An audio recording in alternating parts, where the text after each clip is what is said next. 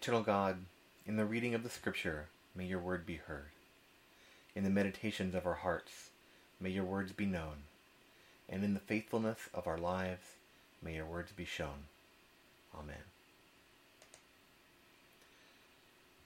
Today's readings come from a number of places in the New Testament relating to baptism. From Matthew chapter 3, verse 11, I baptize with water those of you who have changed your hearts and lives. The one who is coming after me is stronger than I am. I am not worthy to carry his sandals. He will baptize you with the Holy Spirit and with fire. From Matthew 28, verse 19, Therefore go and make disciples of all nations, baptizing them in the name of the Father, and of the Son, and of the Holy Spirit.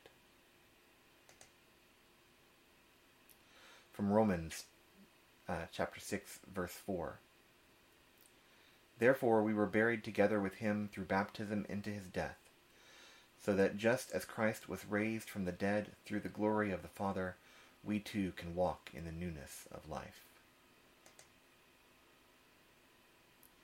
From 1 Corinthians chapter 12, verse 13, We were all baptized by one Spirit into one body, whether Jew or Greek, or slave or free, and we all were given one Spirit to drink. And finally, from the Didache, Concerning baptism, baptize in this way. Having reviewed all of these things, baptize in the name of the Father and of the Son and of the Holy Spirit in running water. But if you do not have access to running water, baptize in other water. And if you are not able to baptize with cold water, then baptize with warm water. For if you possess neither, possess neither, pour water on the head 3 times, in the name of the Father and of the Son and of the Holy Spirit. And before the baptism, the baptizer should fast beforehand, and the one being baptized and any others who are able. Call upon the one being baptized to fast beforehand for 1 or 2 days. Here ends the reading. And I have the wrong sermon topic on the slide, of course. Today is just a day full of technical difficulties. I apologize to folks. Let me...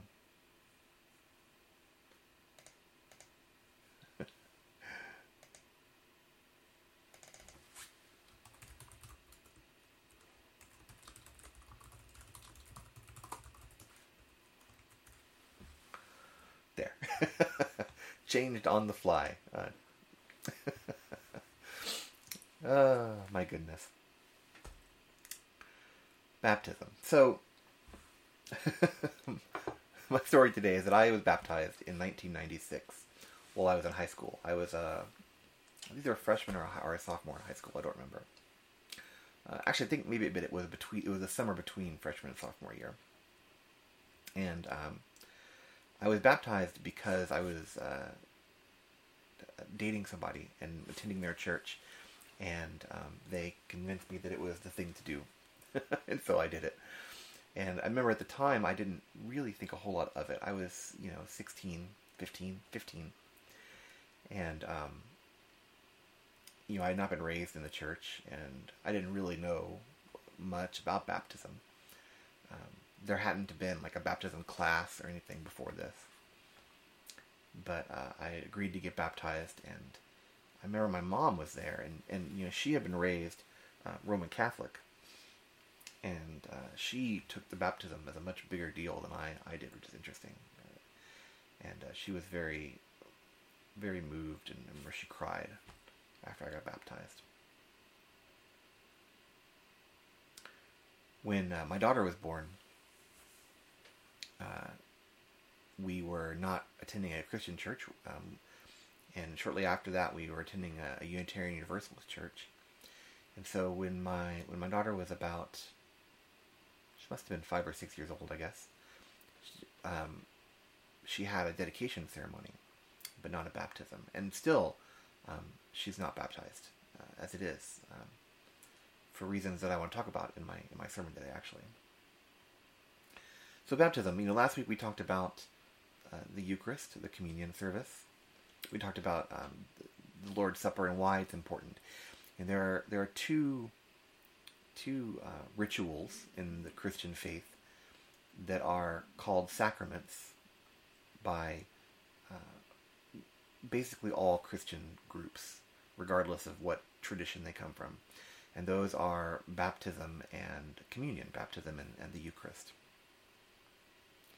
And for the most part, Christian denominations and churches all agree on the importance of these two rituals in the life of the church. Now, last week we talked about the Lord's Supper and why I think the Lord's Supper is important, even as a universalist. Even when I think that it's not required for salvation to take the Eucharist, why I still think it's important to do it as a person of faith. And likewise, I wanted to talk this week about why I think baptism is important. And baptism is really tricky for an online congregation. Baptism is the Lord's Supper is also tricky, but you can do it yourself. You can do it, with us remotely, and at least you can take part in the ritual. But baptism really requires another person. In situations where it's otherwise unavoidable, in situations where disability or some kind of medical condition or anything like that prevents one from performing the regular baptism service, then of course, other methods are totally fine. But in the general sense, it generally requires a second person. We heard several readings today. The first one was from Matthew, and it's the person speaking is John the Baptist, and he was out in the wilderness by the Jordan River, baptizing people who came to him for the forgiveness of sins. And this is really the first place in the New Testament where we hear about baptism. And John is telling people that he's baptizing with water, but that the one that follows him will baptize with fire and the Holy Spirit.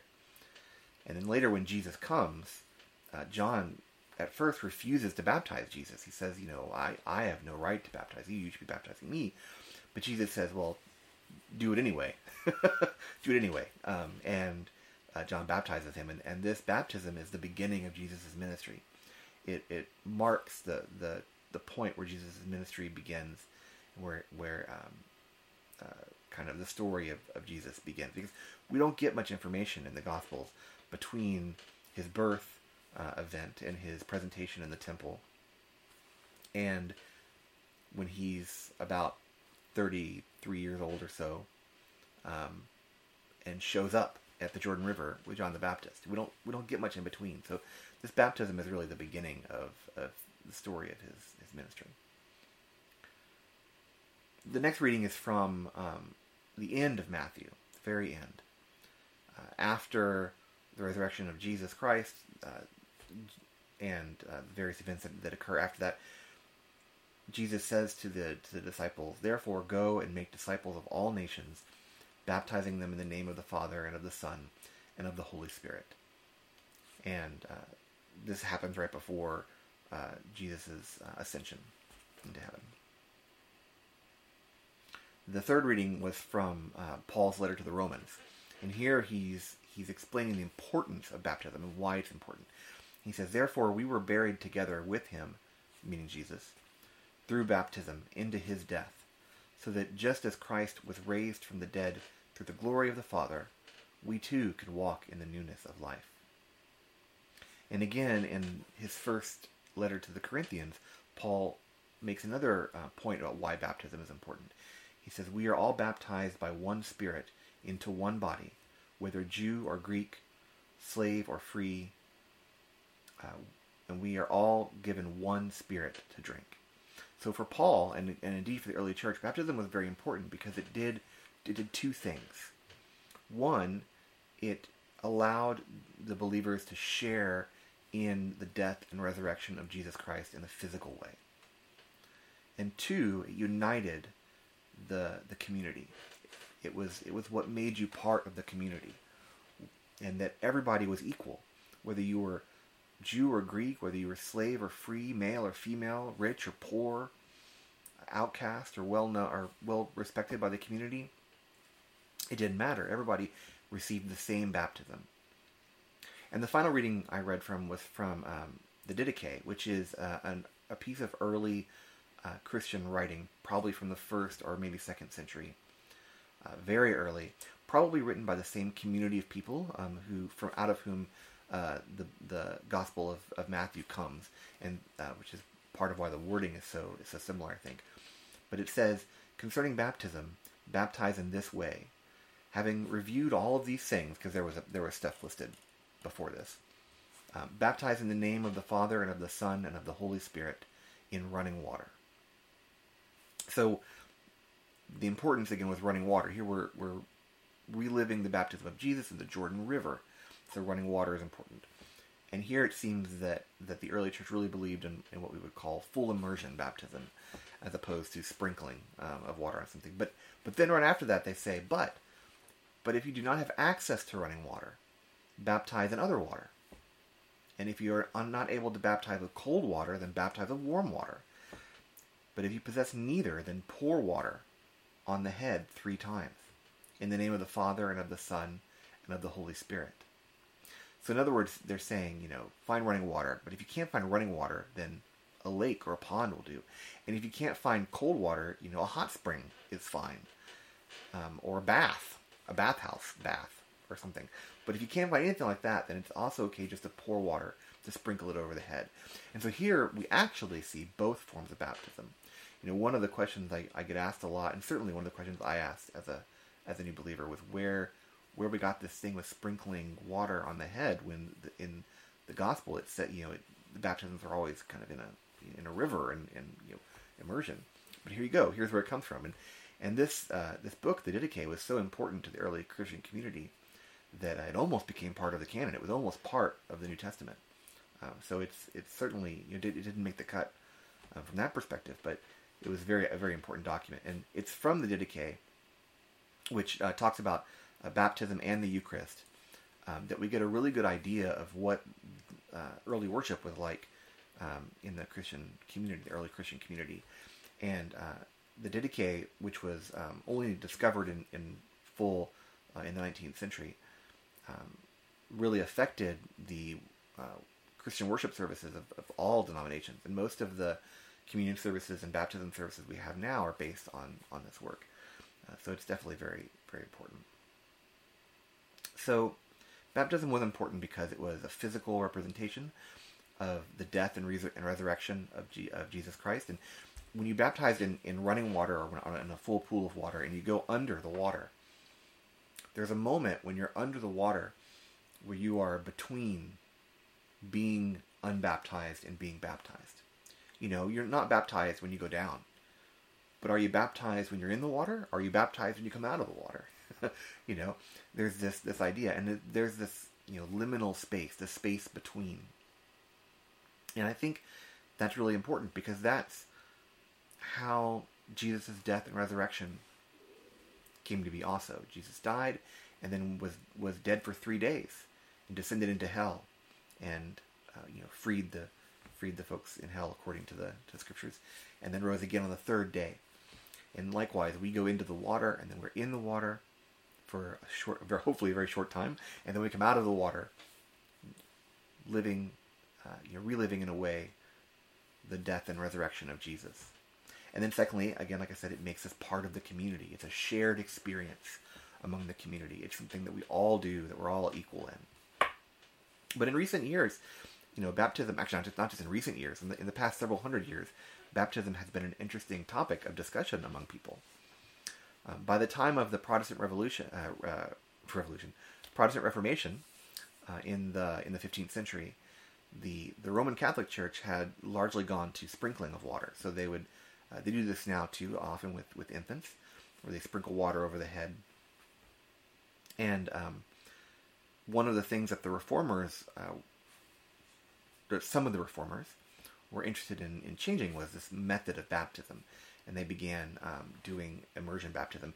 And there was a group among the reformers, the early reformers, that gained the title, the name Anabaptist, and these Anabaptists were very had a very strong opinion about baptism and how it should be done.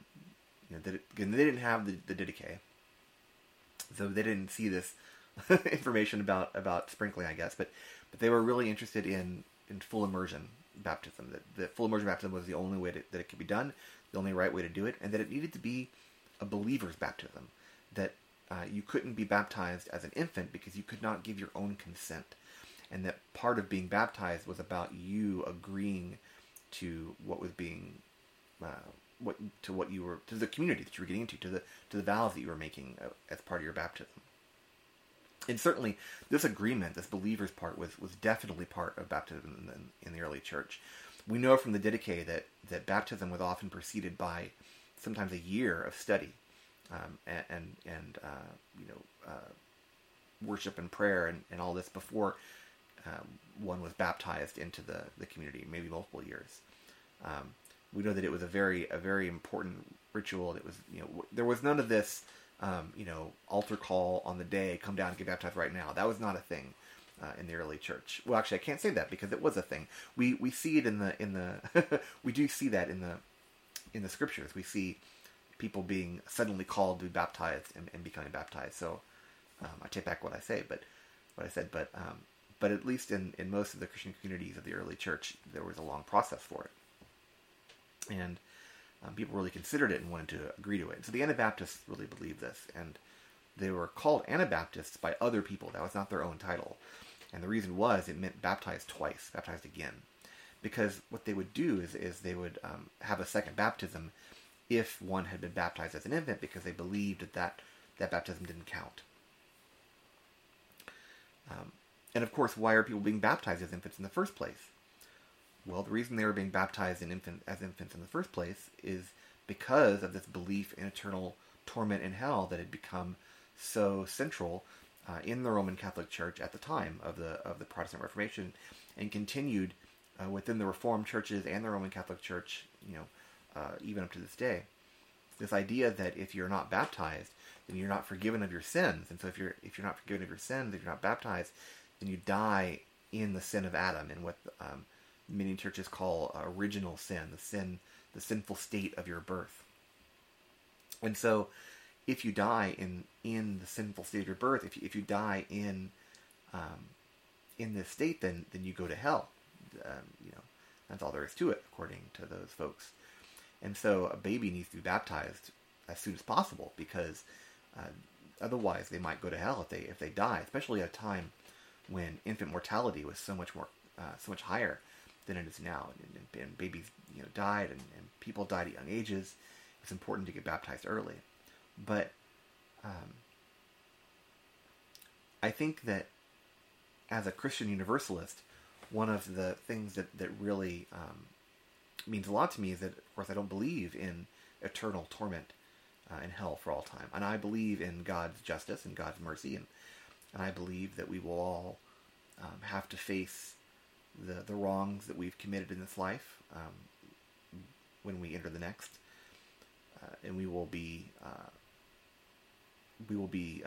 perfected and corrected and all of this stuff in the afterlife for sure, but not forever, not eternally, not tormented for all time because of one mistake in our life. Certainly not because we were born and died before we could be baptized. Certainly not because we were stillborn, dead, during birth. All these things. Surely, those people won't be in hell for all eternity.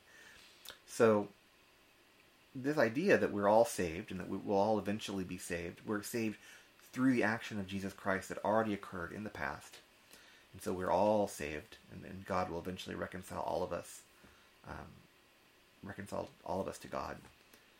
That changes the way we think about baptism and the importance of it. And so then, the urgency with which people feel they must be baptized is lessened. In a very good way, I think, because people don't just jump into it. We want people to really understand baptism. We want them to understand why they're doing it, why it's important.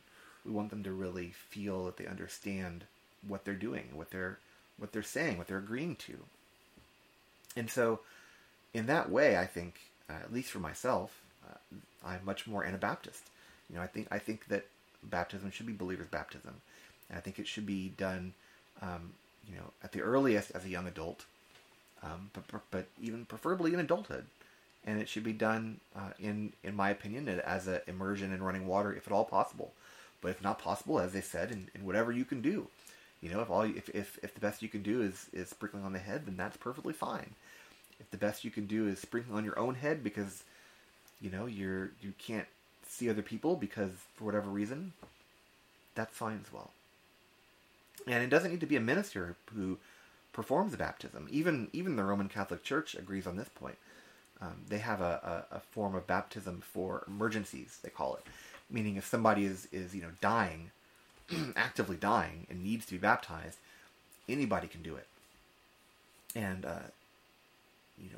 certainly the baptism itself is, one of the reasons why these phrases say in the name of the Father and of the Son and of the Holy Spirit, it's not the minister who is performing the baptism who is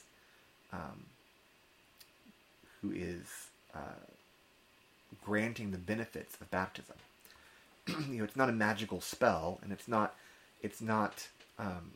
something that the minister is casting on you as you perform baptism. It's about first and foremost the ritual and the metaphor and the experience of doing it. But secondly, it's done in the name of God and Jesus and the Holy Spirit. And so it's God who is giving you the results, who is performing the baptism, if you want to put it that way, who's actually bringing the Holy Spirit onto you and all of these things. And so it's not the person who's doing it that's so important. It's your own understanding and beliefs and commitment to what is being done. Because really baptism is about agreeing to join the community, agreeing to be a follower of Jesus and to be someone who is really going to be the body of Christ in the world. And that means a lot of things to a lot of people, but it's important that you think about them before you agree to be baptized. So, with all that in mind, I hope you have a better understanding of kind of how I think of baptism personally, what I think matters in regards to baptism from a universalist perspective, and why it's important. Some people say, well, if everyone's saved, then why have baptism? It doesn't forgive your sins. It doesn't, if everyone is saved anyway. And my personal opinion is again, the same thing Paul said. First of all, that it brings us all together as a people. Secondly, that it helps us experience in a bodily way the death and resurrection of Jesus Christ. And third, again, just because Christian Universalists say that everyone will eventually be saved doesn't mean we don't believe in judgment and in consequences. I mean,